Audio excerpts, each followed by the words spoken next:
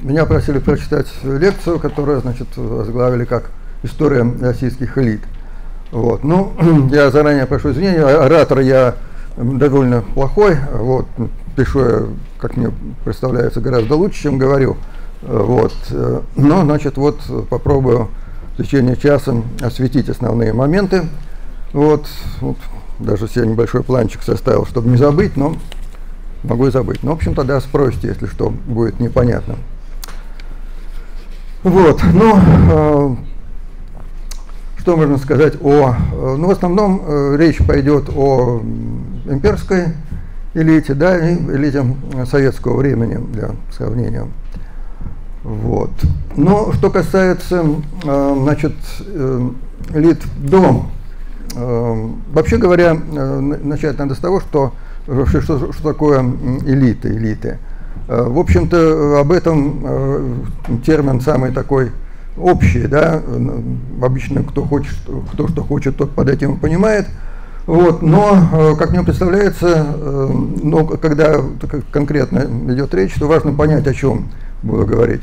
Так вот, как мне представляется, есть как бы несколько слоев, да, так сказать, населения, которое можно отнести, вот, обозвать этим термином. Ну, во-первых, как самый широкий слой, это, значит, вообще вот в традиционном обществе все те, ну, кто стоит выше, условно говоря, простого человека, да. Вот. Таких обычно порядка 5%, ну, 10 максимум, там, в веке в 19, да. Вот. Более узкий слой — это, ну, условно говоря, высшее сословие, которое там 1-2% составляет, и это тот слой, из которого преимущественно комплектуется следующий, еще более узкий слой, ну, условно называемый, как я его обычно именую, генералитет, да. То есть это люди, ну, чтобы вы представляли, о чем речь, которые, условно говоря, имеют генеральские, так сказать, чины и, соответственно, и гражданские, да. Таких обычно несколько тысяч человек, и если о более широких слоях можно говорить, ну, в каких-то общих цифрах, то вот этот слой, он, в общем, уже может быть изучен более предметно, поскольку обычно все представители его известны, и известны их некоторые характеристики, и поэтому вот о нем уже как-то можно говорить. Я подчеркиваю, что, значит, вот под элитой этого уровня я, собственно, о ней преимущественно и буду говорить. Что, в общем, иногда понимают еще более узко, значит, имея в виду там несколько десятков человек, которые непосредственно причастны к принятию решений, но это все-таки уже не социальный слой. Понимаете, если генералитет несколько тысяч человек, это все-таки хоть не маленький, но социальный слой, пускай там доля процентов занимающая, то десятки людей, это вообще тут, так сказать, тут говорить не о чем, поскольку он достаточно случайно может быть подобран. Так вот, до имперская, так сказать, русская элита, она дает вполне такой типичный пример элиты аристократического общества. Ну, собственно, грубо говоря, и традиционное общество до Первой мировой войны, они могут быть, условно говоря, разделены на аристократические и на бюрократические, в зависимости от того, значит, вот каков принцип комплектования, да, элиты. И вот Московская Русь — это как раз очень типичный пример аристократического общества, в котором комплектование вот этих, так сказать, высших людей, ну, условно говоря, генералитета, да, монополизировано несколькими десятками родов, которые традиционно и поставляют своих представителей в состав, вот, значит, этого слоя высших лиц. В этом случае, вот если взять конкретно, так сказать, Московскую Русь, ну, таких можно насчитать более 1000 человек, там, ну, с конца 15 до конца 17 столетия, да, то есть это члены, допустим, Боярской думы, высшие дворцовые чины, в общем, где-то 1039 человек. Так вот, их состав, значит, каков примерно? Значит, 2% всех родов, они, значит, комплектуют от трети до 40%, да, всего слоя, а 10% наиболее значимых родов от 60 до 80%. Вот. И это очень, я обращаю ваше внимание, это очень устойчивая цифра, потому что если мы возьмем самые разные общества разного времени и разных, так сказать, стран, то мы увидим цифры очень близкие. Ну, в частности, если мы возьмем Древний Рим, скажем, да, общество, очевидно, аристократическое совершенно, или средневековую Корею, позднесредневековую или раннесредневековую Японию, то мы увидим абсолютно те же цифры, вот, ну, с небольшими колебаниями. Это очень такое характерное явление, когда вот в аристократическом обществе слой высших лиц комплектуется именно таким образом. А при этом, значит, роды, которые дали единственного представителя, они составляют обычно не менее 40%, вот, а дают меньше 10% всех лиц. Совершенно другую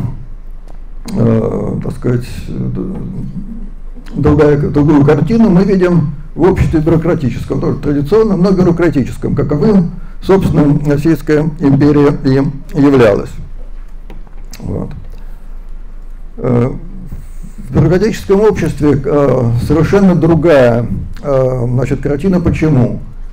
Здесь, да, и вот если соотношение между числом высших лиц и числом поставляющих их родов или кланов в аристократическом обществе примерно 10 к 1, то в обществе бюрократическом совершенно другая картина. Это где-то 2 к 1, 3 к 1 максимум, вот так. Вот. И тут мы, значит, наблюдаем совершенно другую картину, когда роды, которые дали только одного представителя, они до половины, вот эти их представители составляют до половины всех высших лиц. Вот. А, соответственно, доля самых влиятельных, самых знаменитых родов, она резко падает. Ну вот, в частности, где-то значит, 2% дают 10-15%, а 10% дают менее трети всех, значит, высших лиц. Ну, значит, не так давно мне доводилось вот изучать состав генералитета Российской империи за 200 с лишним лет. Ну вот, некоторые, могу рассказать о некоторых, так сказать, результатах в общем виде. Всего было выявлено, значит, 36 тысяч с лишним лиц, которые имели, значит, высшие, так сказать, чины на гражданской и на военной службе, то есть первых 4 классов, да, вот, от действительного статского и генерал-майора и выше, да, для 18 века еще и статского тоже. Вот. И обнаружилось, когда, значит, вот это все принялся я считать, обнаружилось, что на эти, значит, 36 тысяч человек приходится 22 с лишним тысячи родов, которые их поставляли. Вот.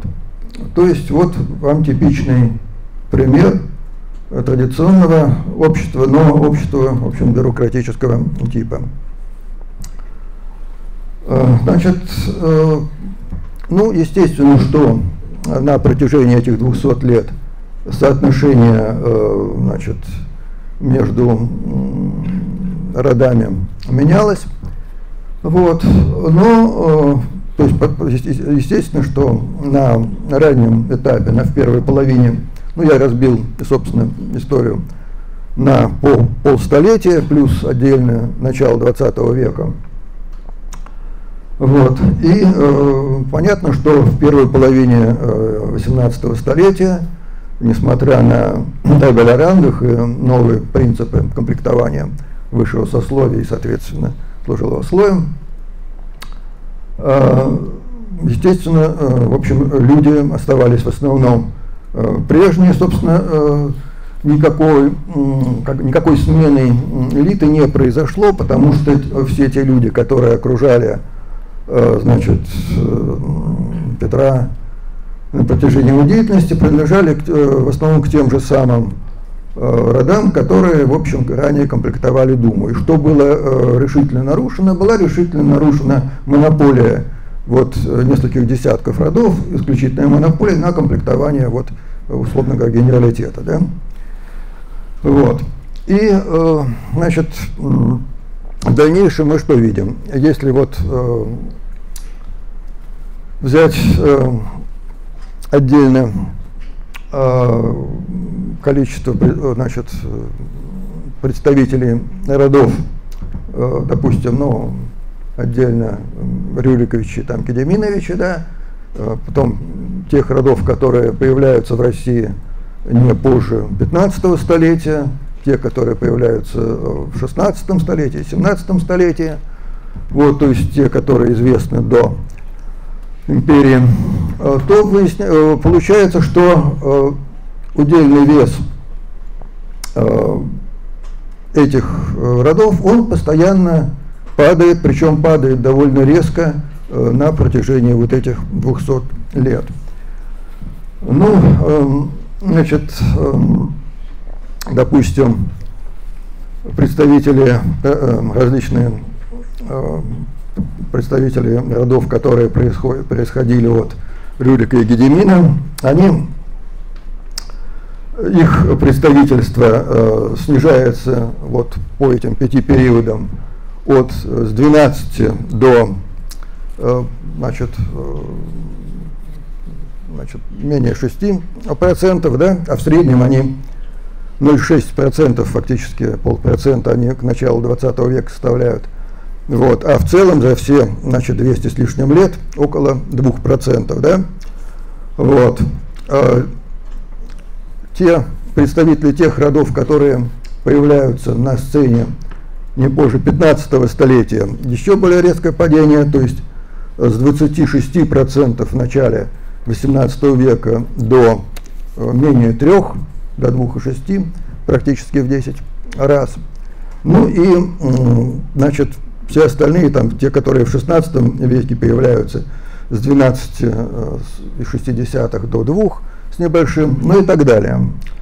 И оказывается, значит, что в целом более 80% всего генералитета, вот этих вот 36 тысяч человек, которых я сказал, они принадлежат к родам, которые возникли уже после начала 18 столетия. То есть в основном уже в базе табеля о рангах и связанных, значит, с ней изменений.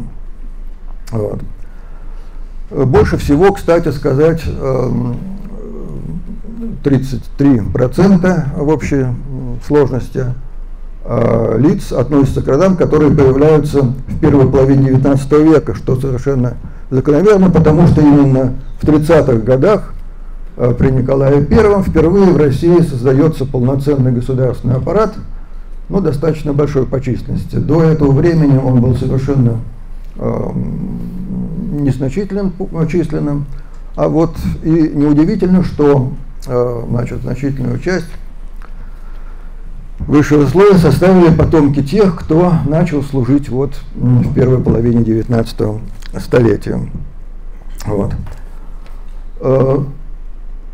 Значит, что можно сказать о, так сказать, ну, происхождении вот этого слоя, значит, в имперский период? Только, ну, вот знаете, есть такая поговорка, что, значит, вот может ли там сын генерала стать маршалом? Нет, потому что у маршала есть свои дети, да? Вот, но это вот совершенно ни для каких эпох и стран не, на самом деле не правомерно. И вот для примера скажу, что значит, из всех тех высших лиц, которые известны за 200 с лишним лет в России, значит, в имперский период, только 15% были детьми, ну, соответствующих же лиц, то есть лиц, которые имели, то есть их отцы имели тоже чины первых 4 классов. Вот. Хотя 2/3, в целом 2/3 этих, значит, высших лиц были детьми офицеров и чиновников, но вот совсем не самых высших. В свою очередь, значит, если говорить о детях и, значит, вот этих лиц, то их, значит, больше половины их тоже служили, тоже, значит, находились в разных чинах, но только около 20, порядка 20%, значит, у порядка 20% тоже дети, хотя бы один из детей, тоже достиг вот генеральского, так сказать, чина, да, вот. Что интересно, что зато гораздо больше, то есть связь отец-сын, она не столь велика, да, вот, но довольно значительная связь брат-брат. Вот у этих лиц, из этих лиц 40% имели братьев тоже в высших чинах, тоже, условно говоря, генералов. Вот. Значит, ну еще раз повторю, что все время на протяжении всех 200 лет постоянно поднимались какие-то новые роды, и это, в общем-то, совершенно неудивительно, потому что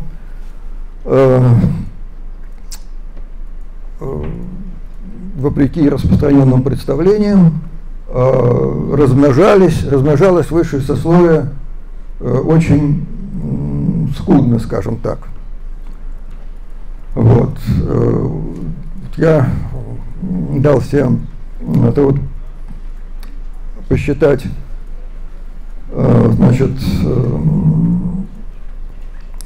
проследить родословие примерно 1500 родов, ну, росписи которых достоверных известны, да. Так вот, представьте себе, не обнаружилось ни одного из этих почти 1500, не обнаружилось ни одного рода, который бы в каждом поколении, так сказать, численность его членов в каждом поколении была всегда больше. Нет, всегда были какие-то поколения, где численность была такая же или чуть меньше. Вот. То есть не только в геометрической, но и в арифметической прогрессии, значит, высшее сословие никак не размножалось. Вот. Скажу более того, рождаемость, ну, тогда была вообще велика, но среди дворянства, особенно служилого слоя, она была несколько меньше, чем среди всего населения, чем среди мещан, крестьян. Вот. Ну, просто в том числе и потому, что за счет, хоть и не очень много, но за счет насильственных смертей, разных войнах и так далее, значит, вот были потери. Ну и, в общем-то, это есть такая книга, сравнительно недавно вышедшая Кларком, вот, значит, который вот там несколько фантастические, значит, допущения делает, да, что у человека, который жил там где-нибудь в 12-13 веке, может быть там 10 тысяч потомков, понимаете, вот. Ну вот это вот совершенно не так, просто надо иметь в виду.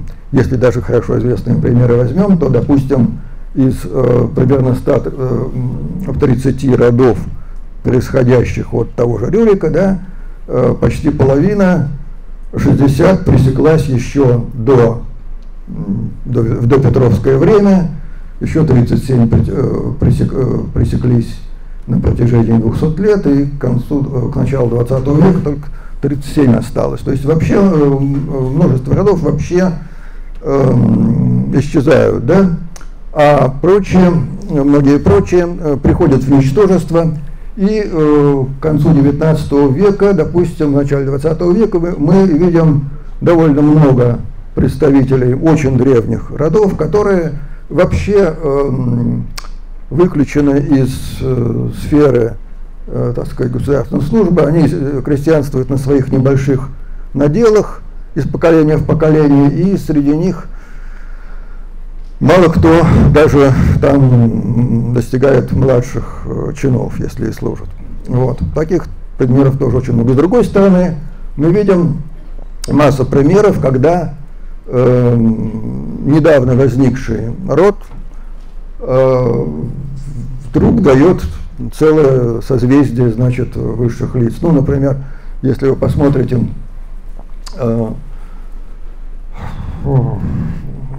родословные вторые и третьи части родословных книг, особенно Московской или Петербургской губернии, то там постоянно такие, значит, примеры, допустим, какой-нибудь там петербургский мастеровой, да, имеется, у него там сын служит там, допустим, врачом, достигает чина коллежского осета, с ним дворянства, а его дети, там 5-6 человек, все там действительно статские или тайные даже, понимаете. Вот. Или вот таких, то есть, ну, какой-нибудь там петербургский портной, да, а его, значит, дети все активно вступают в службу и, значит, дослуживаются до. То есть таких довольно тоже много примеров. Это просто объясняет к тому, что я примеры вообще не очень люблю, но это поясняет вот те закономерности, которые вот обнаруживаются в общем составе, да. Вот. Значит, обычно, надо сказать, что обычно, значит, как происходило комплектование, да, высшего сословия, значит, потомственного дворянства, и которое, в общем, в основном и давало вот этих высших лиц. Надо сказать, что в общем, где-то среди вот этих лиц не дворян, которые сразу, значит, поднялись до высших чинов, процентов 13 только. Вот. Поэтому сначала, обычно на протяжении, наиболее типичный случай, когда на протяжении 2-3 поколений идет вот это продвижение, возвышение, да, то есть какой-нибудь, допустим, сын какого-нибудь мещанина поступает на службу куда-нибудь, да, вот, достигает, служит там в младших каких-то чинах, да, потом его сын уже тоже служа достигает чина коллежского асессора, который дает потомственное дворянство, и, соответственно, вот возникает новый род, и уже дальше идет.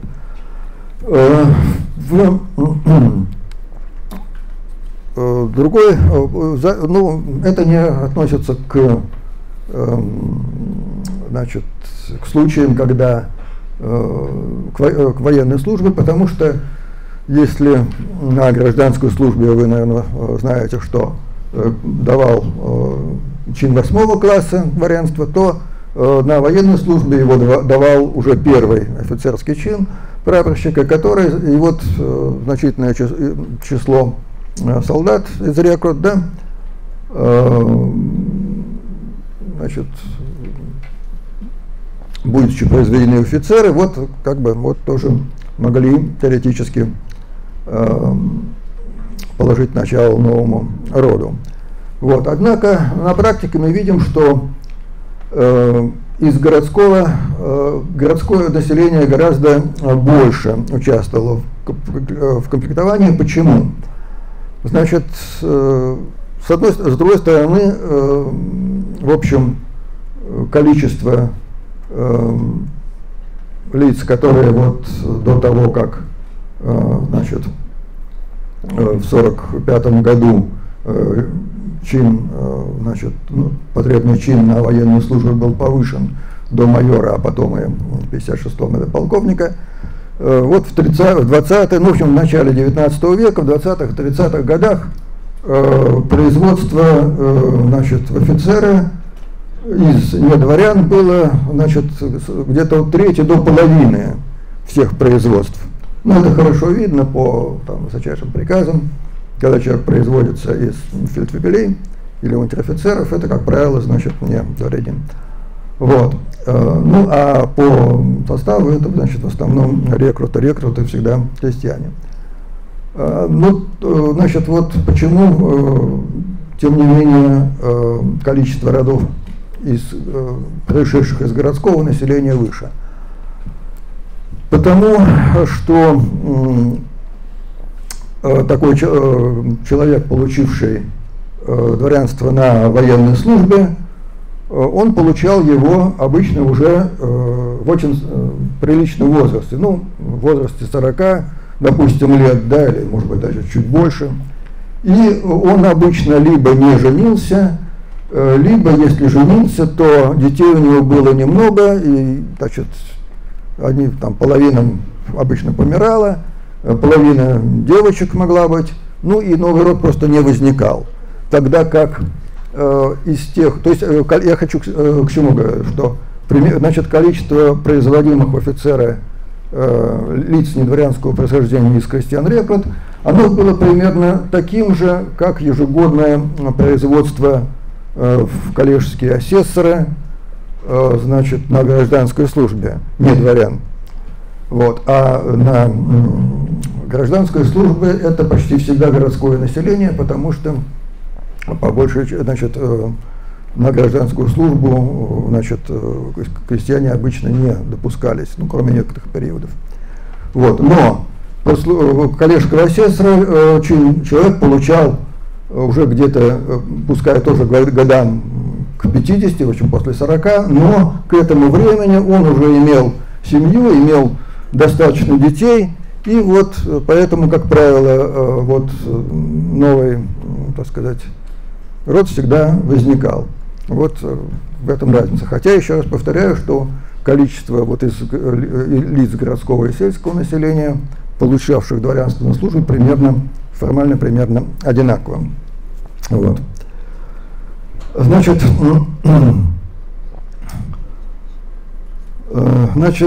что еще, значит, можно сказать о, значит, российской элите? Значит, не было между элитой вот административной, политической и элитой культурной, да, научной, не было существенной разницы в происхождении, образовании и прочем. Вот. Я это почему, то есть если мы возьмем, допустим, профессуру, ну, это было тесно связано, вообще-то говоря, если там взять тех же писателей, да, 18-19 столетия, то не только порядка 90% их произошли из служилых семей, но и больше половины сами были чиновниками или офицерами. Вот. Но если взять, вот, допустим, тоже профессуру состав, то там, то опять же среди нее, во-первых, значительную часть вот этих высших чинов составляли, значит, преподаватели высших учебных заведений, ну, профессор формально в 5 классе числился, но реально, если он служил хотя бы лет 10, то он получал действительно статского. Большинство профессуры, которые не помирали сразу, вот, значит, они дослуживались до, значит, этих высших чинов. Вот. да, но это я почему это, значит, сейчас об этом упомянул, потому что дальше я буду говорить о, вот, когда я говорю о советской элите, вот там эта разница диаметрально просто, это, ну, колоссальна. Вот.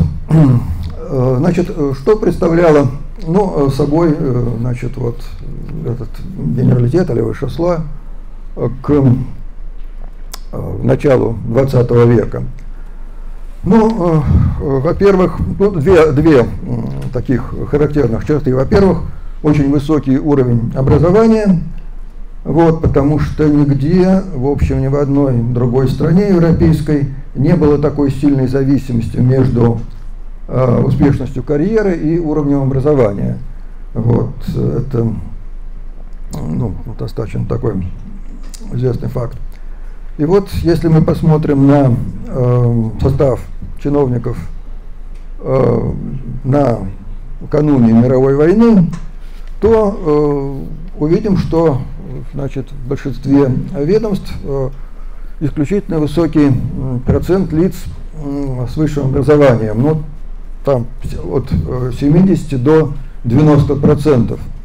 Там Министерство юстиции, Министерство финансов, Министерство путей сообщения, особенно таким специальным ведомством, Министерство торговли и промышленности, Министерство земледелия и так далее. Ну, чтобы представляли вы себе, что это, насколько это много, ну, я скажу, что вот в Советском Союзе в середине 30-х годов даже, значит, этот уровень был в десятки раз ниже.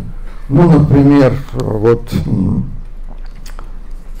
там, скажем, в Министерстве путей сообщения до революции 74%, да, с высшим образованием, в НКПС 11%, там, скажем, да, вот, там Министерство земледелия 80,5% и 26%, скажем, в Министерстве, значит, юстиции до революции 96%, в наркомате юстиции меньше 14%. Ну вот, чтобы просто понятно было, насколько это, значит, существенно.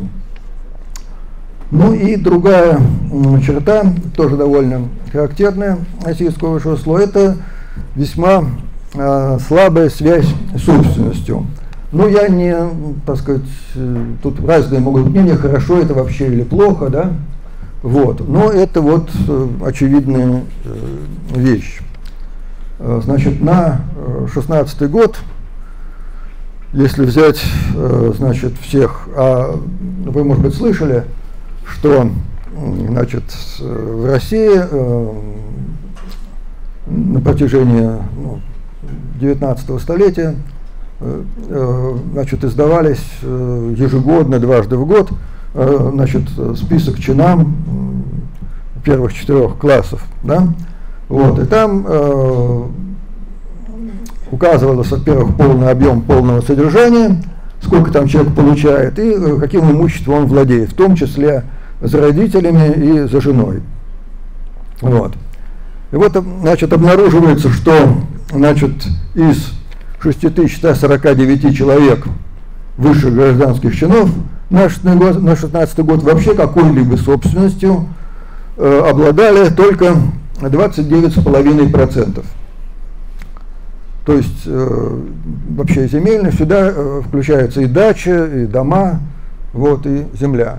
Причем земельными собственниками было, естественно, несколько меньше, только 22, почти около 22%. Причем, значит, еще меньше лиц, которые владели этим лично, потому что некоторая часть совместно с родственниками или только за родителями, или за женой.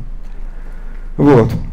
То есть это, в общем-то, очень низкий показатель. Раньше он был в 19 столетии несколько больше, значит, но надо сказать, что уже и в первой половине 19 века тоже значительная часть уже тогда собственности не имела. Спасибо. Вот. Значит, при этом число лиц из этих вот, которые имели родовую землю, то есть доставшуюся по наследствам, их было вообще 12%. Вот. То есть это довольно мало. Но примерно такая же картина была среди офицерского, военного, так сказать, генералитета. Вот. Там до 80-90% тоже никакой собственности земельной не имели. Хотя формально принадлежали к дворянскому сословию. Вот об этом надо, кстати, все время помнить, потому что когда мы сравниваем там с другими европейскими странами, то все-таки вот когда говорят о там столько-то там дворян, имеется в виду все-таки помещики, да? Вот, российское, значит, дворянство в основном чисто служилое. Вот. Значит, да, что касается, значит, происхождения. К началу 20 века, значит, дворянское происхождение имело порядка четверти или трети чиновников и, значит, примерно около трети офицеров. Вот. Но, значит, еще примерно столько же это были дети личных дворян, офицеров и чиновников, не дослужившихся до потомственного дворянства. И, в общем, вот примерно такую же долю составляли представители низших социальных групп, мещанства, крестьянства, значит, казаки и прочим. Вот. Ну, что, значит, касается массового общества. Массовое общество, ну, как можно называть общество, которое установилось, так сказать, в белом мире после Первой мировой войны, да, вот, естественно, оно принесло с собой довольно значительные перемены. Ну, просто подробно не могу на этом останавливаться, но достаточно сказать, что, допустим, резко выросло число лиц умственного труда и, соответственно, имеющих высшее или специальное образование.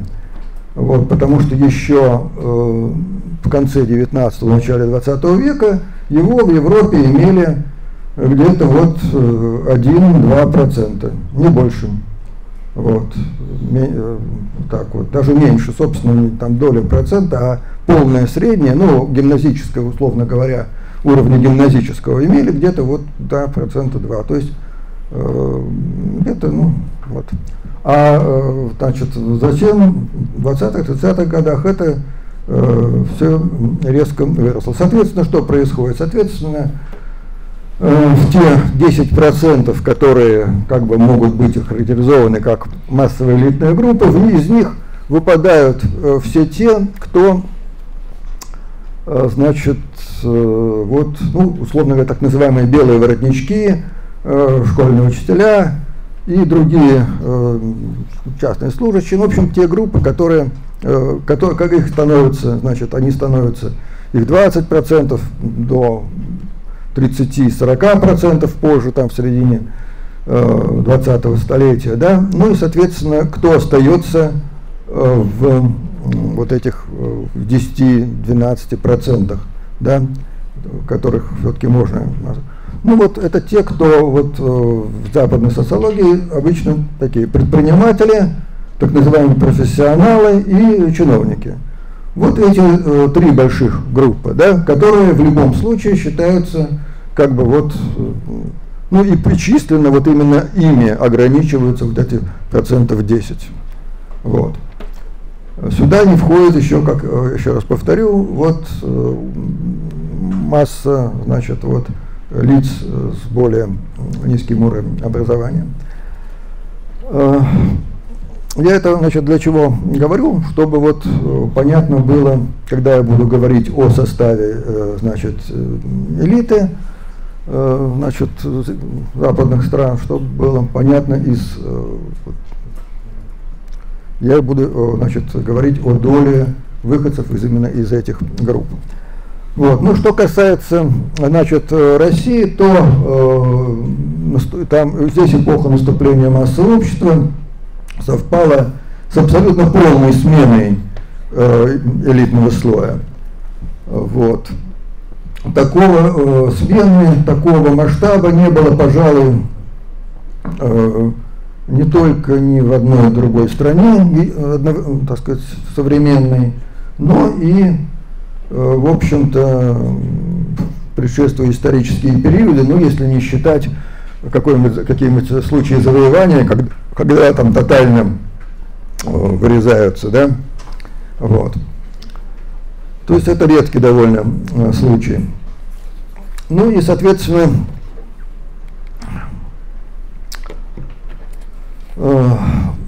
значит, советская элита вот этого уровня, так сказать, уровня генералитета, она, естественно, категорически отличается от имперской элиты. Значит, что, ну, вообще, прежде всего, разумеется, это совершенно по происхождению в массе своей, в общем-то, другие люди, и, значит, образовательный уровень, соответственно, тоже такой же. Ну, в частности, из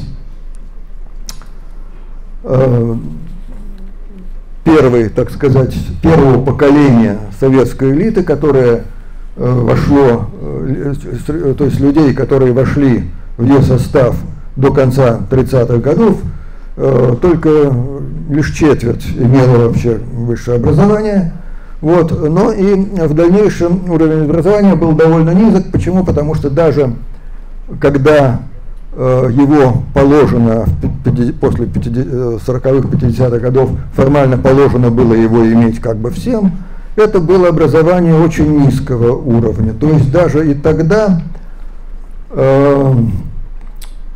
не более четверти, значит, людей, которые формально имели, получила его нормальным образом. Ну, что я имею в виду? Поступив непосредственно после школы и окончив вуз в возрасте там до 20, скажем, 22-23 лет.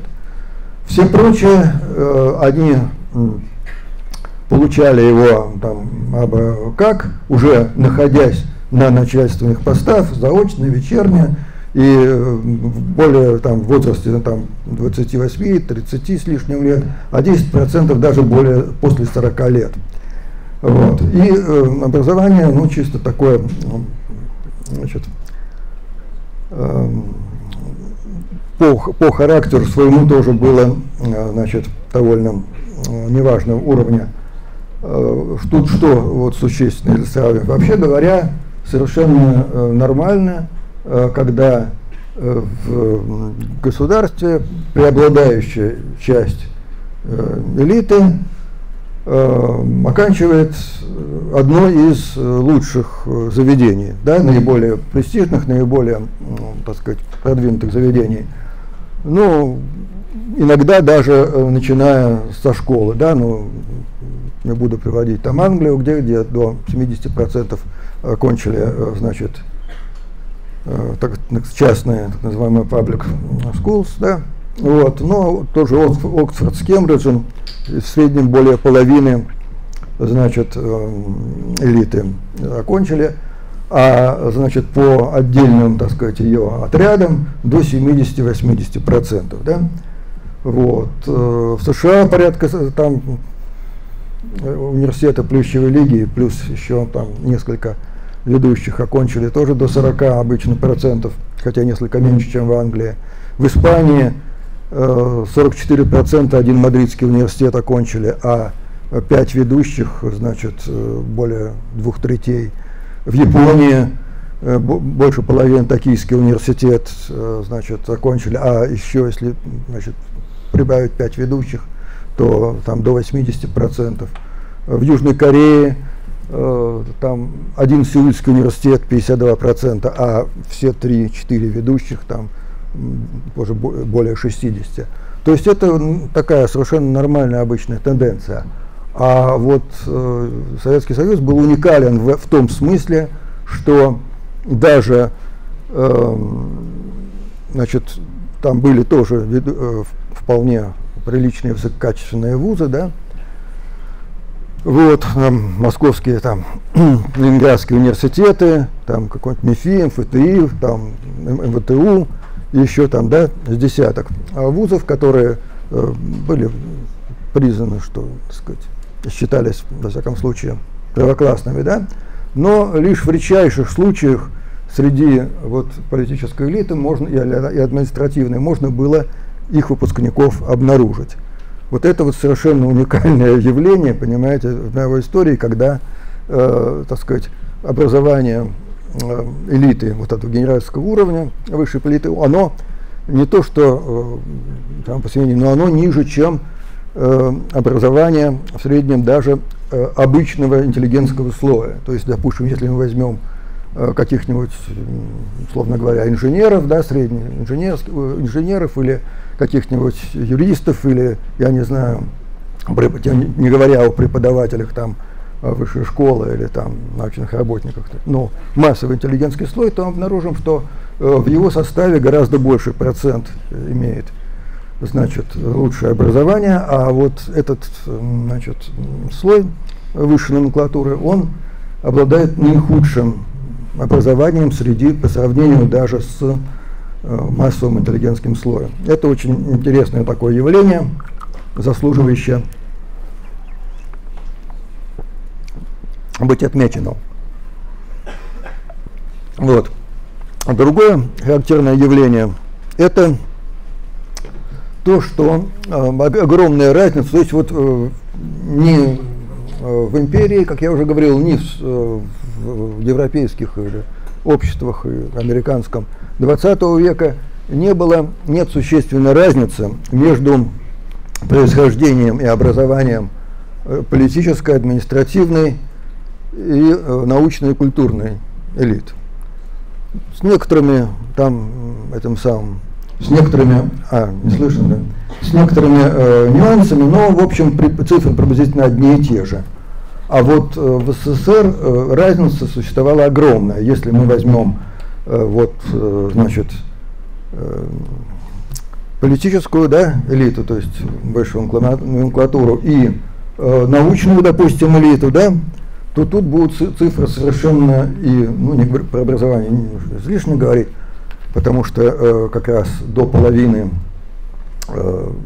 до половины всей научной элиты один московский университет окончила, а потом, значит, естественно, это до 80%, это как раз вот эти так называемые лучшие учебные заведения, 80-90% окончило. Но тут даже, но и по, значит, происхождению. Если из, значит, больше половины процентов, 50, 55, 65, значит, происходило из необразованных слоев, то, значит, научная и культурная элита совершенно, значит, другая картина. Мы видим, что во все периоды, даже для всех возрастных групп, это, в общем, не менее 70%, а обычно 80-90% по большинству возрастных категорий лиц, которые вышли из образованной среды.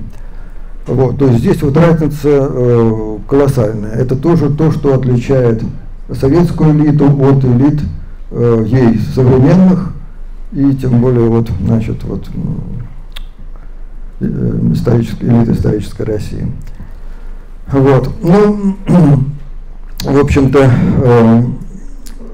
это ситуация, значит, что касается ну, естественно, что в последние там те лица, которые пополняли элиту в 80-е годы, в конце 70-х, 80-е, имели более высокий уровень образования, хотя принципиально, говорю, вот эта вот черта никуда не делась. Очень мало их, тех, которые заканчивали вот такие, ну, лучшие в стране заведения. Вот. Но, значит, по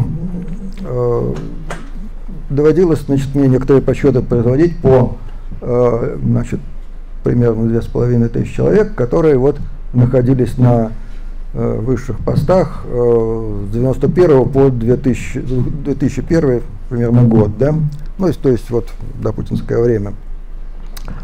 Вот, они вообще-то, значит, вот здесь изменения, значит, некоторые есть, но они очень незначительные. Почему? Потому что фактически элита 90-х годов — это, в общем, советская элита, ну, так сказать, с некоторым апгрейдом, так сказать, некоторым, так сказать.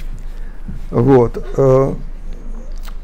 Был довольно популярно в свое время, вот именно в тех 90-х годах, представление о том, что произошла некоторая революция младших научных сотрудников, да, вот, и вот сменилось.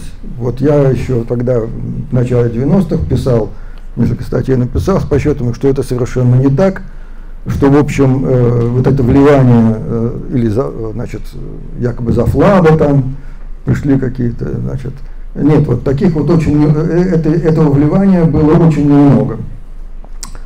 На пике, так сказать, демократии, вот на 93-й год, да, когда даже в самое такое время, когда еще, значит, отстранили вот, значит, таких Гайдаров и прочих, вот, обнаруживается, что, значит, 75% высших лиц всех составляла прежняя советская номенклатура, а 90% были членами КПСС. А если взять, значит, провинцию, да, то есть первых, вторых лиц в областях, то там и того пуще, там 88% представляло собой, значит, советскую номенклатуру. Причем, ведь сейчас, может быть, тоже забыл, но не только второго, третьего эшелона, а даже что и первого, потому что где-то около 1,5 областей возглавляли просто бывшие первые, не вторые, не третьи, а первые секретари обкомов соответствующих. Вот, поэтому, значит, вот в целом элита 90-х, вот этого десятилетия, она очень сильно напоминает советскую, но, в общем, с некоторыми, конечно, изменениями, благодаря тому, что все-таки народ более молодой по возрасту. И вот среди этих людей уже 84, скажем, процента имели, ну, более-менее нормальное высшее образование, то есть не заочное, не полученное там 30-40 лет, а такое. Это, да, ну, количество там ученых степеней у них выросло заметно. Вот. Но, значит, поскольку большинство этих лиц вошло, ну, не вошло в элиту, но начало самостоятельную деятельность, значит, в советское время, а, значит, 15% даже до 1956 года, вот, и только 2% начали самостоятельную деятельность после 1985 года, то есть перестройку, то, естественно, основные характеристики, которыми, значит, которыми могла быть характеризована советская элита, тут остались. Вот. Ну, в частности, из, значит,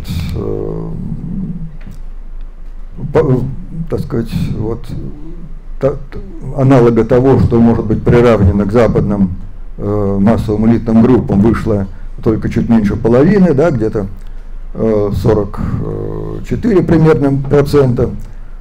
Вот. Причем эти, конечно, так сказать, отцы этих людей, это была уже, так сказать, вот, образованный слой советского покроя.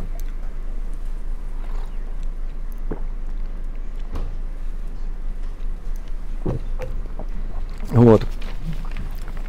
Это,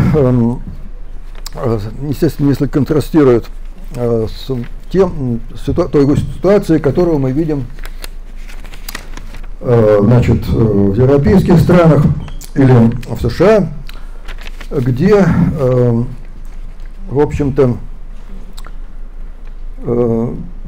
и вот экономическая, и политическая, а особенно административная и военная элита, да, уровня генералитета, она на 2/3, от 2/3, ну, во всяком случае, больше половины, от 2/3 до 80 более процентов происходит из вот этих массовых элитных групп, то есть из тех трех категорий, которые и на протяжении 20 века к ним, безусловно, относились: предпринимателей, профессионалов, так называемых, или вот чиновников. Вот.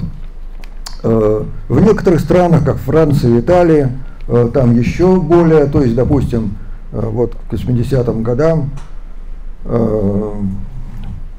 более почти 90% французской элиты вышло из слоя, который составляет 3% населения, скажем, да. Вот. Значит, ну что еще можно сказать? Значит, да, что говорить о, почему вот я сразу сказал, что говорить о путинской элите и вообще о современной элите, в принципе, несколько преждевременно с научной точки зрения. Почему? Потому что не было еще ни одного поколения, которое бы начало свою деятельность, начало свою карьеру и завершило ее вот в этих условиях. То есть люди, которые впервые в 90-х пришли, они еще не завершили свою карьеру, и мы не можем сказать, когда вот меня очень забавляет всегда, когда всюду говорят, вот социальные листы там, когда открыты или закрылись там они, но это ничего, мы не знаем на самом деле. Мы об этом узнаем, но лет максимум через 15-20. Понимаете, на самом деле, как были ли они открыты или нет, когда мы увидим, значит, во-первых, завершение карьеры вот тех, которые пришли в 90, чего еще пока не ожидается, вот, и судьбу их детей. Вот тогда можно будет о чем-то говорить. Строго говоря, вообще и советскую, понимаете, изучение элиты требует, ну, максимум, понимаете, минимум там, 3 поколений, то есть лет 100. То есть надо, чтобы государство существовало стабильно на одних и тех же основаниях, там где-то, ну, хотя бы лет 100. Тогда можно изучать. Тогда там 2-3 поколения точно проходят, вот, и можно сделать какие-то выводы. А, значит, советская, так сказать, история — это фактически неудавшийся эксперимент, который, к тому же, почти на середине, в конце 30-х годах значит, был, значит, это сломан, тогда значительная часть элиты была истреблена, и она, поэтому мы не имеем возможности сказать, насколько, в общем, вот преемственность была или не была, да. Вот. Тенденция, конечно, есть, и вот в 70-х годах, то есть, проявилась очень четко, то есть, в принципе, советская власть, она себя понимала как, значит, каждый раз властью в первом поколении, да, и она стремилась и вообще весь образованный слой сделать слоем образованным в первом поколении, но это у нее не получалось по понятным причинам, вот. А вот, значит, что касается, значит,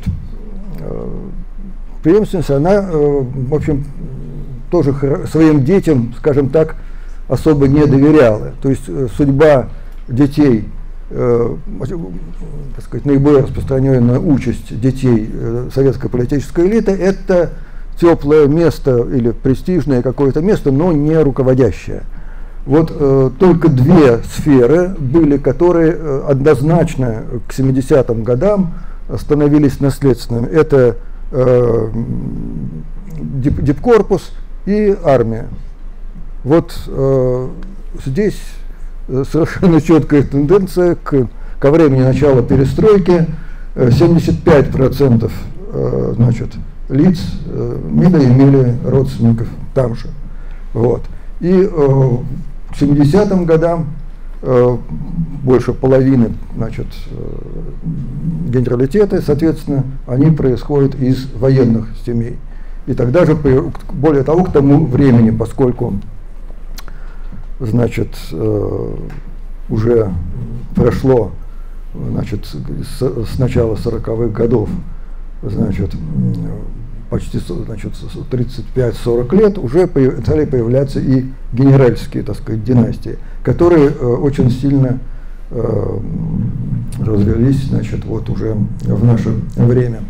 То есть вот эти две только сферы, где наследственность. Но понимаете, поскольку вот был такой разрыв, то тоже, в общем-то, можно только изучать советскую элиту, вот как-то это очень особое явление, ее трудно сравнивать с элитами стабильно существовавших стран на протяжении хотя бы 100 лет. Вот. Но считаю, что еще, значит, я хотел упомянуть, что довольно интересно пытался я выяснить, каков состав экономической элиты вот уже более позднего времени, то есть первого, значит, десятилетия 21 века. Вот.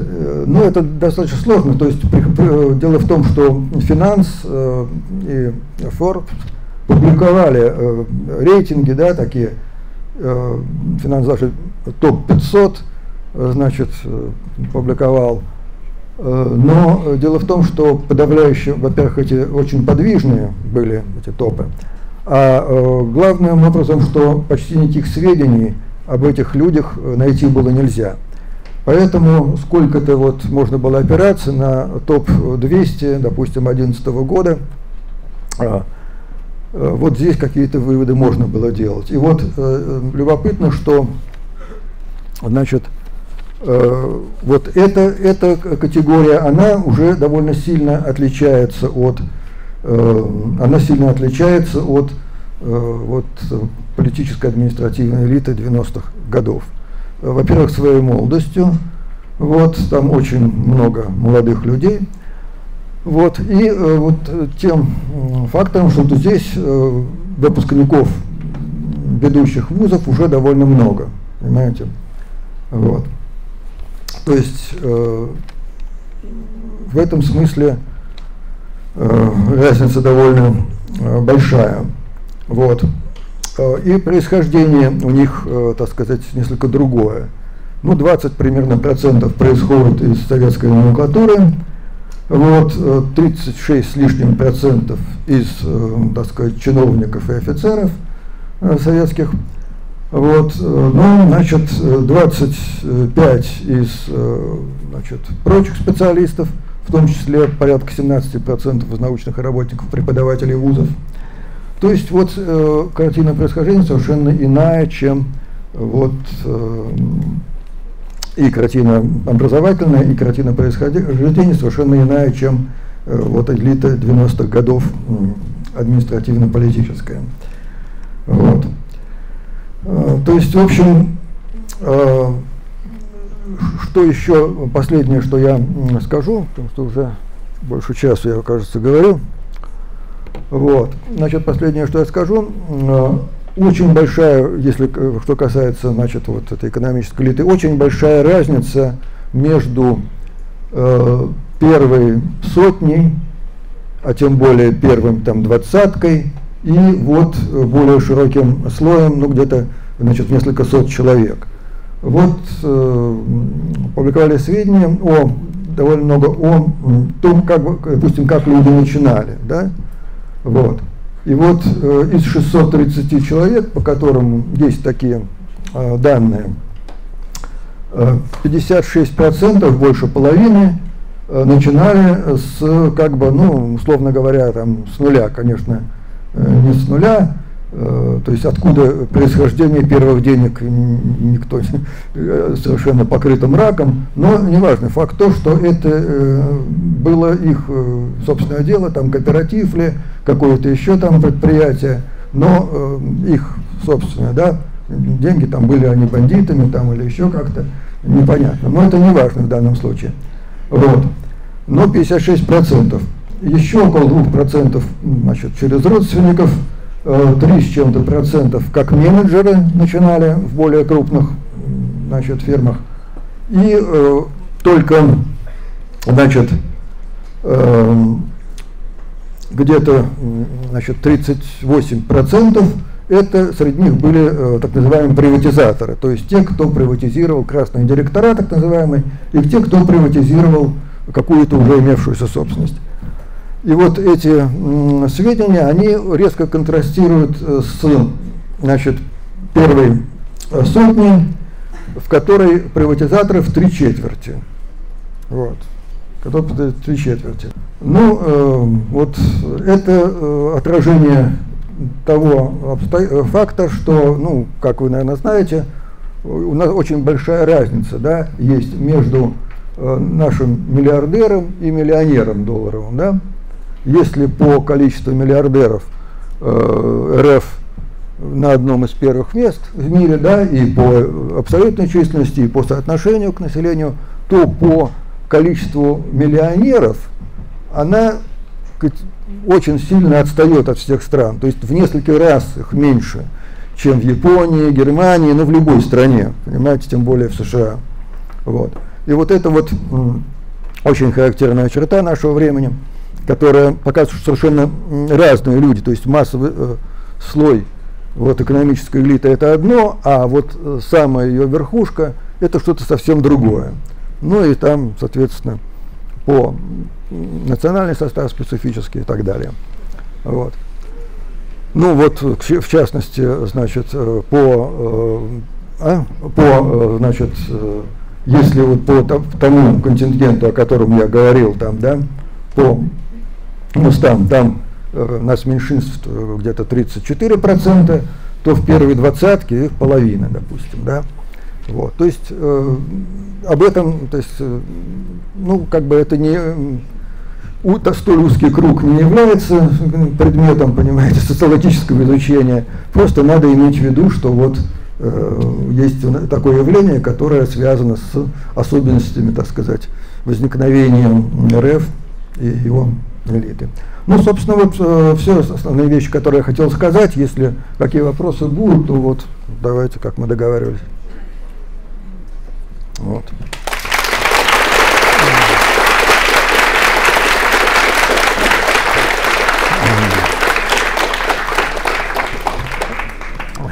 Спасибо. Слышно? Ага, нормально. Начинается секция вопросов. Поднимайте руку, кто хочет задать. Я подойду с микрофоном.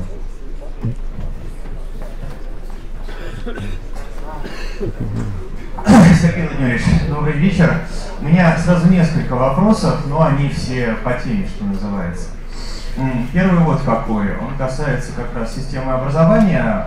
Часто говорят, когда рассуждают о нашей современной системе, ставят ей в пример дореволюционную и говорят, что до революции наша система высшего образования, она не уступала там передовым европейским образцам. Но при этом у нас было правило, что профессора должны были получать практику в Германии, во Франции до революции, обратного движения не было. К нам не приезжали, чтобы получать там практику, значит, французские и немецкие, значит, профессора, аспиранты и так дальше. То есть первый вопрос: в начале века насколько там сильно отставала или вообще не отставала наша система высшего образования от передовой там германской и французской? И сразу тогда еще второй вопрос. У нас в стране была табель о рангах, да, которая охватывала, ну, практически все, что относилось к государственной службе. Там сегодня говорили, что профессор, например, имел генеральский чин, да, фактически генерал-майора или бригадира. Вот, вопрос вот в чем. Было ли в европейских странах к началу 20 века значит, нечто похожее? Понятно, что в Англии или в США такого быть не могло, но в странах бюрократических типа Франции, Германии, Австро-Венгрии была ли такая сквозная система, которая объединяла и гражданскую службу, и армию, и там, высшее образование, и среднее образование, и даже церковь и так дальше? Вот вопрос первый, значит, второй вопрос тогда про, значит, была ли такая система в какой-то еще другой стране, и сразу, какие были плюсы и минусы у этой системы, почему, если ее не было в других странах, почему ее там не было, почему она была только у нас, и первый вопрос о том, насколько было наше высшее образование в сравнении с другими европейскими странами качественное или некачественное, примерно. Спасибо. Вот. Ну, я думаю, не думаю, что образование это было качественно хуже. Более того, в европейских же странах отмечалось, что русский инженер несколько более его выгодной страной является больше односторонность, тогда как Вот, германские, английские специалисты, инженеры, допустим, они имели более, их подготовка носила более узкоспециальный характер. С этим, кстати сказать, и связано в значительной мере. Дело в том, что традиция значит, посылать на стажировку и значит, на какую-то, она установилась еще в начале 19 столетия, в середине его, когда просто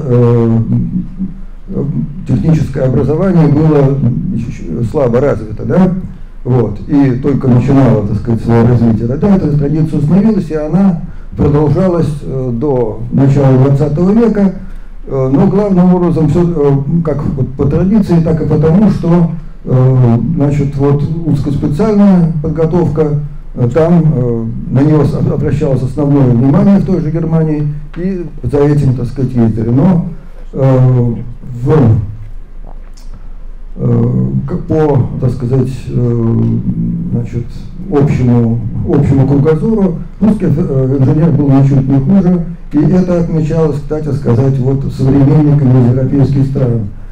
И, собственно, когда, я думаю, что достаточно убедительно это проявилось, когда после революции масса, значит, этих людей, получивших образование в России, оказалась за рубежом и сделала там, так сказать, целый ряд открытий, принадлежит, так сказать, им. Если бы это образование было качественно хуже, но это явление не могло бы иметь место, потому что таких на самом деле десятки, не говоря о там выдающихся там произведениях типа там изобретения телевидения, вертолета, там постройки самых больших кораблей и прочее, понимаете? Вот такое просто не могло бы иметь место. Вот. Поэтому командировки, значит, и это дань с одной стороны традиции, с другой стороны вот то, что там, когда речь шла о совершенствовании в более узкой специальности. Вот. Что касается, значит, о рангах, она была. Дело в том, что в большинстве европейских стран преподаватели во Франции, например, преподаватели вузов и даже лицеев, они являются государственными чиновниками. И не только в начале 20 века, но и в конце его. То есть, и вообще говоря, в любой европейской стране, просто это почему-то, ну, там нет названий, понимаете, для чинов, там, статский советник, коллежский или прочее, но американская значит, административная система имеет 18 градаций, вот, каждый совершенно четко, которые не менее четко определяют положение человека на лестнице, чем гораздо более четко, чем, допустим, вот эта русская система чинов. Потому что и вот из них 16, 17 и 18 это соответствует как раз генералитету. И, значит,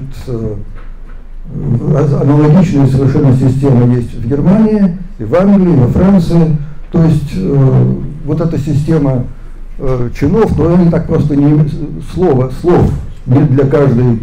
Просто есть, значит, 18-й там ранг или 18-я степень, понимаете, или 15-я, или 14-я. И там они четко расписаны точно так же, как, значит, с такого-то по такое, это из исполнителя, с такого-то по такое-то, это, значит, квалифицированные исполнители, с такой по такое-то среднее руководство и так далее.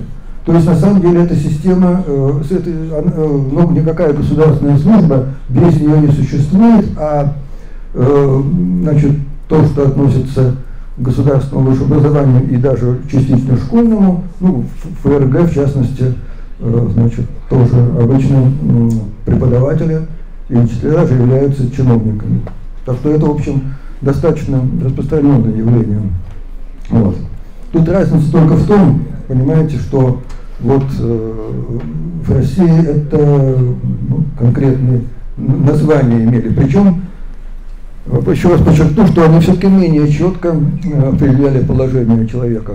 Ну, например, в России можно было, находясь на должности, которая соответствовала определенному классу, иметь двумя меньше или двумя больше, да? Вот. То есть, в общем, если человек, мы знаем, что он, значит, допустим, надворный советник, мы, так сказать, менее четко можем соотнести его реальное положение на лестнице, чем даже в тех же США, где 15-я какая-нибудь 15-я категория, это совершенно конкретное, понимаете, он получает, значит, более конкретно. То есть, вот. Так что это, в общем, не является особенностью. Вообще система это не является особенностью России.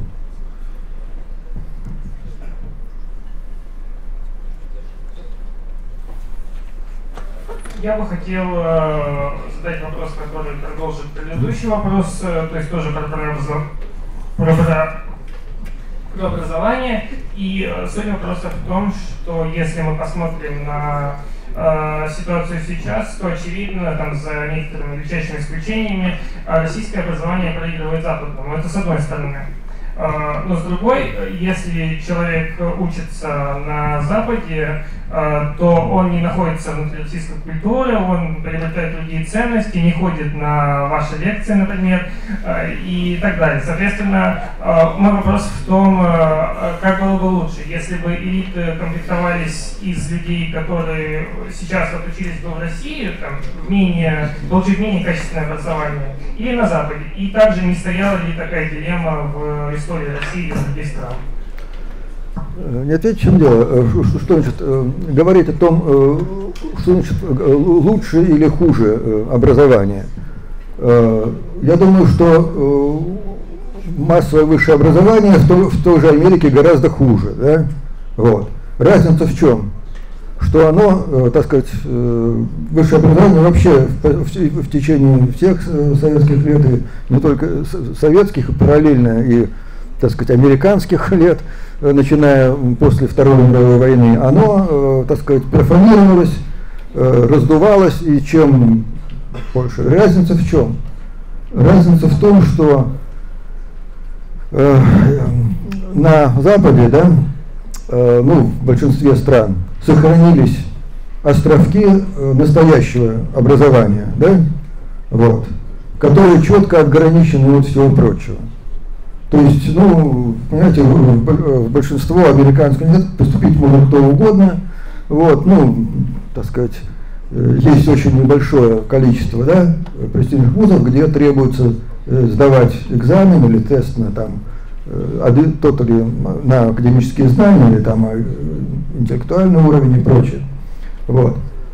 Понимаете, у нас нет, к сожалению, такого образования, как ЭНА во Франции, да?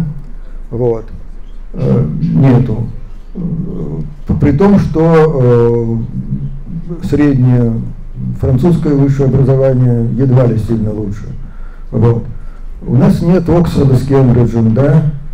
Вот. У нас нет, так сказать, нескольких университетов, подобных германским. То есть разница в том, что у нас вот эта вот как бы тенденция к профанации, она затронула в том числе и хорошие, те заведения, которые считались хорошими. А в ряде стран такие заведения остались. Вот. Хотя в последнее время вот про ту же Германию там тоже они уверяют, что совершенно, так сказать, полная деградация идет, и ничего там хорошего нет. Вот. Так что вот сравнивать общий уровень бессмысленно, понимаете, важно, существуют ли в стране островки действительно полноценного образования или нет. Вот там они существуют, если что на Западе лучше, там они существуют в большем количестве стран и в большей мере, понимаете, а в нас меньше. Вот я думаю так.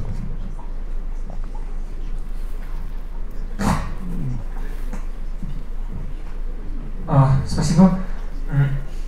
Есть известная история, что после февральской революции была организована так называемая чрезвычайная следственная комиссия, которая должна была проводить расследование преступлений высшей государственной элиты Российской империи. И она ничего не смогла предъявить никому, кроме министра Сухомлинова, военного министра.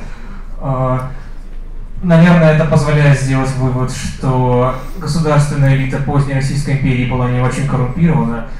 Насколько, можно ли, на ваш взгляд, экстраполировать этот вывод на более поздние или более ранние элиты России в целом? То есть на элиту Российской империи при предыдущих царях и на советскую элиту. Насколько коррумпированной была элита российского общества в разные периоды ее истории? Его истории, да. Спасибо. Вот. Ну, нет, действительно, это выражение того обстоятельства, что начиная с 60-х годов, при перестройке административной системы, высшие должностные лица были поставлены в такие условия, когда их деятельность была достаточно прозрачной. Поэтому действительно, в общем, случаи коррупции среди высших должностных лиц, они были единичны. Вот. Раньше этого не было. Раньше, естественно, в первой половине столетия это явление было распространено, но главным образом оно было распространено на местах и среди низших чиновников, да, где считалось, в общем, ну, собственно, коррупция это не считалось, да, прием подношений и прочее. Вот, потому что была традиция, еще не, традиции веками не жираются, традиция кормлений, потому что в свое время там, в Московской Руси, вообще, так сказать, чиновник, отправлявшийся в провинцию, он отправлялся на кормление. Ну, так было, собственно, и во всех странах, в той же Тюдоровской Англии, то есть они кормились с места, вот, а зарплату им не платили. Вот, поэтому, естественно, эта традиция, она очень долгоживучая, она пережила и вот. Но с перестройкой госаппарата в 60-х годах это вот все исчезло. Причем, в общем, если вы посмотрите на те же списки чинам первых классов, то там всякий раз отмечалось, значит, вообще случаи пребывания под судом и следствием, даже если человек был потом оправдан. То есть вот, очень контроль был довольно суровый. Вот. И, разумеется, не только тогда, но и при более раннее время, при корыстных преступлениях, человек увольнялся без права поступления в дальнейшем на службу. Поэтому довольно смешно, когда сейчас, допустим, существует норма, но человека могут посадить на 5 лет, и 3 года он не может занимать государственные должности, понимаете? Это, в общем, совсем смешно. Вот. Потому что тогда совершенно элементарно, даже если его не сажали, если не было тяжким, то такой-то увольняется со службы с тем, чтобы впредь вольно никогда не принимать. Это стандартная формулировка. Вот. И опять же можно посмотреть на списки высших чинов и вот на их, так сказать, случаи, когда они приводят, эти случаи единичные. Вот, причем это случаи даже не корыстные, так сказать, потому что таких не держали на службе, а там какое-нибудь участие в дуэли там, или там дерзость против начальства или прочее, вот такого рода случаи. Вот. Так что, да, действительно, вторая половина – это время, когда были очень редкие случаи на высшем уровне. Просто контроль, я говорю, что вот сам по себе я об этом сказал, но это само по себе должно было свидетельствовать о очень низком. Когда человек ежегодно, так сказать, в печатном виде, так сказать, было видно, каково у него имущество, да? И если оно, так сказать, вдруг резко росло, то это не могло остаться незамеченным, понимаете? Вот, так что это вот. Я помню, когда Немцов, что ли, был вице-премьером, он там заявлял, что вот мы впервые за всю историю России заставили чиновников обнародовать, значит, сведения о своем имуществе. Ну, вот, это уже 100 лет как практиковалось. В общем. Ну, действительно было незначительно.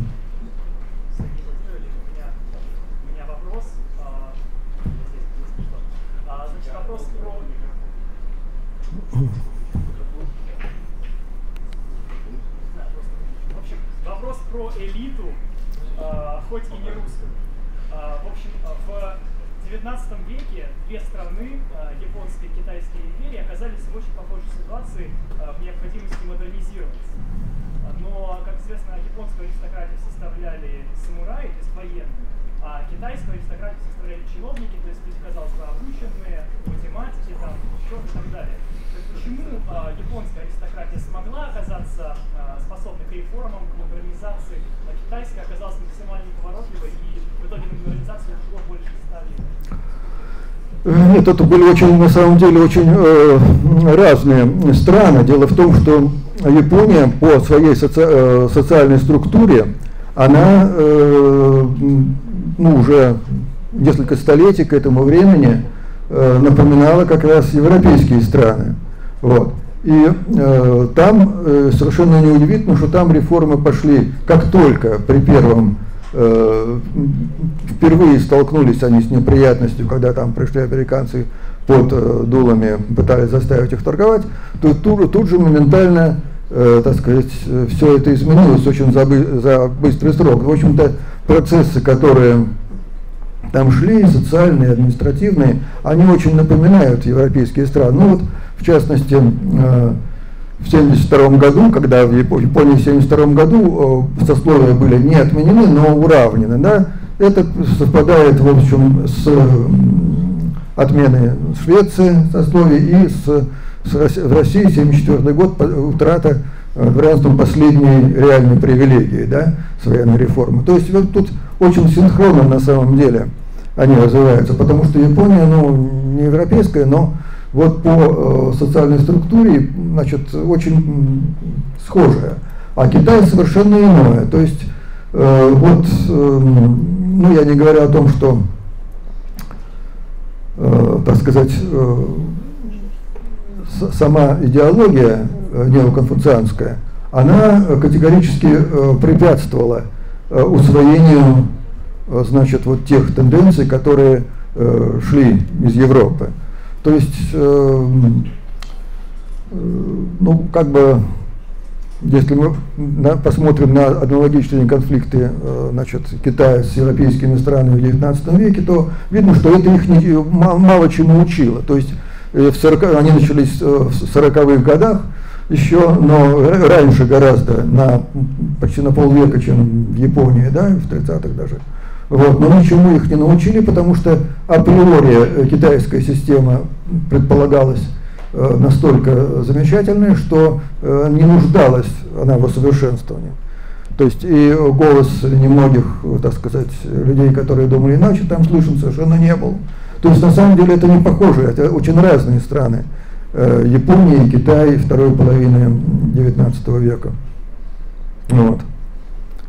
То есть просто вот эти презрения к железкам, ко всякой, то есть наука это то, что вот, значит, комментирование древних классических сочинений и ничто другое.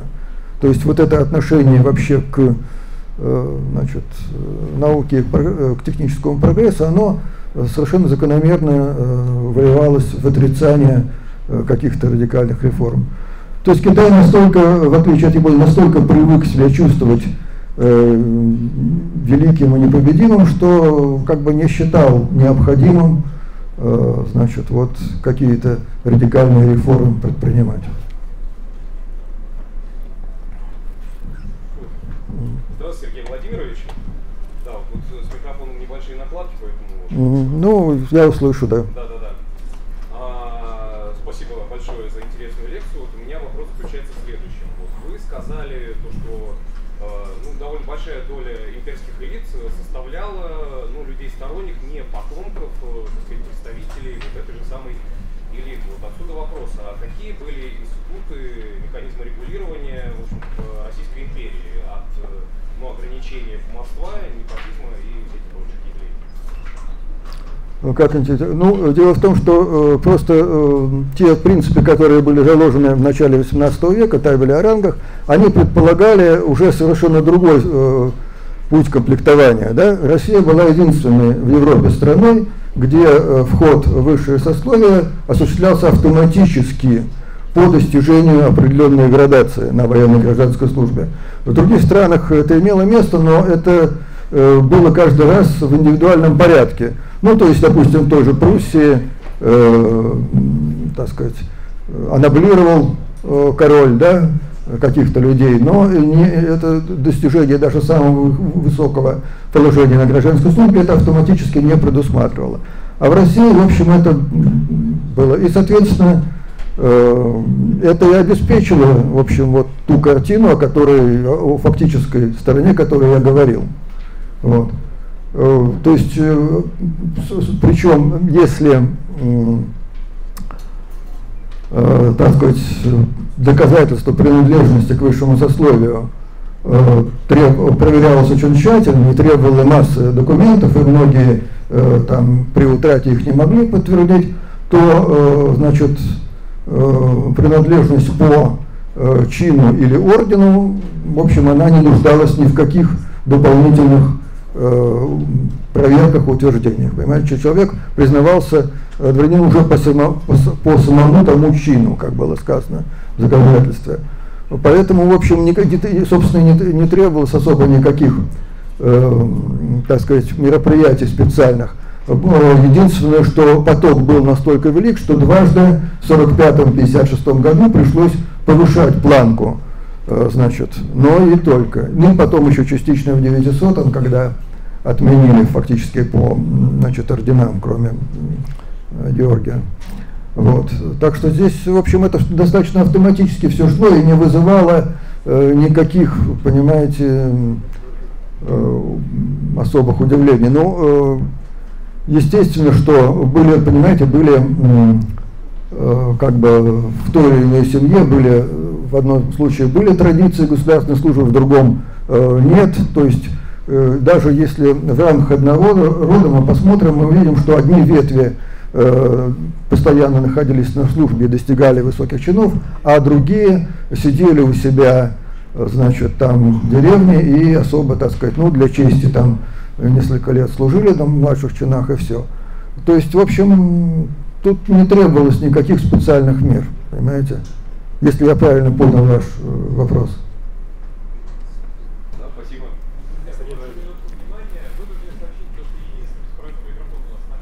Поэтому предлагаю такой формат. Вы поднимаете руку, я, соответственно, указываю на человека, который задает вопрос, кто запросит ответить.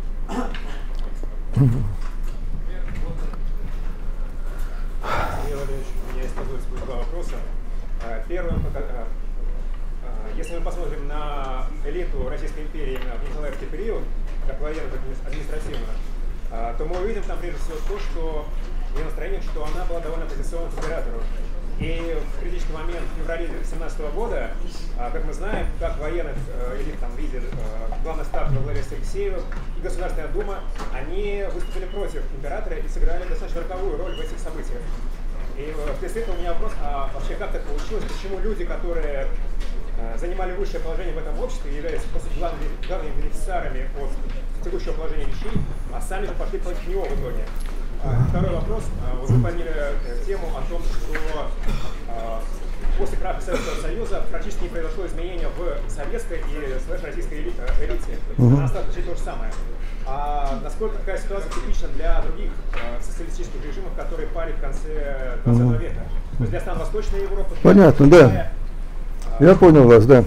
Значит, во-первых, понимаете, говорить о том, что элита, ну, выступил против, это, так сказать, неправомерно так говорить. Почему? Потому что, ну, всегда, понимаете, была в рамках не только элиты, но и в рамках самой императорской фамилии всегда было критичное отношение к тем или иным шагам. Вот. Но это ничего не значит, понимаете. Это вот совершенно идиотская идея о том, что, понимаете, февральскую революцию сделали будто бы генералы, ну, совершенно не соответствует, понимаете. Ее сделали социалистические партии, и не думские даже болтуны, понимаете, которые себя чем-то считали. Ее сделали реально социалистические партии, с которыми толком не боролись, которые имели ячейки на местах, которые в 1905 году уже провели репетицию. Повторилось в 17 феврале то же самое, что в 1901 к 1. И люди, которые там типа Дурново и так называемых правых это видели, они и писали, если помните эту записку знаменитую, что Россия не может быть политической революцией, потому что за ними ничего нет, а реально есть за социалистическими партиями. Понимаете, и вот что же касается, значит, поведения, понимаете, это тогда все жили одной мыслью: продолжать войну. Альтернативы не было, собственно, совершенно не имело значения, отрекался он там, не отрекался, то есть это ничего не изменило. После того, как власть была захвачена революционной толпой в Петрограде, не только в Петрограде, но и в Москве, и в Твери, и в Нижнем, и в ряде других городов крупных, сделать было ничего уже нельзя, понимаете? Вот, потому что никаких надежных войск не было. Понимаете, вот эти рассуждения о том, что вот там какие-то запасные там банды вот восстали, а вот боевые части, все боевые части к этому времени, сменившие по 3, 4, 5 составов, состояли ровно из того же контингента, что поднявшие бунт запасные части в Петрограде. Никакого другого материала не было. Вот. Всем это прекрасно было, командам прекрасно это было известно. Вот. Я не говорю уже о том, что это означало бы значит, прекращение сепаратный мир, какой-то Брестский еще, понимаете, и император был последним, кто бы на это пошел. Вот. И все генералы, они думали о том, как можно продолжать войну. Им казалось, что нужно, вот это будет выход, понимаешь, что как-то успокоиться, потому что истинного положения вещей в Ставке тогда тоже не представляли. Они посчитали, что да, вот пришла-то эти люди, и император так думал, вот, которые там в Думе там бузили, что они неприятные, но в конце концов это тоже часть элиты, и все. Ведь дело в том, что эти люди, временное правительство и все, что с ним связано, они не имели ни дня реальной власти. С самых первых дней власть имели те, кто революцию произвели, то есть Петроградский совдеп. Вот. И без его ведома временное правительство не могло сделать ни шагу. Вот. Это не вполне было. Я не знаю, как бы повели себя император и командование, если бы им это было хорошо известно.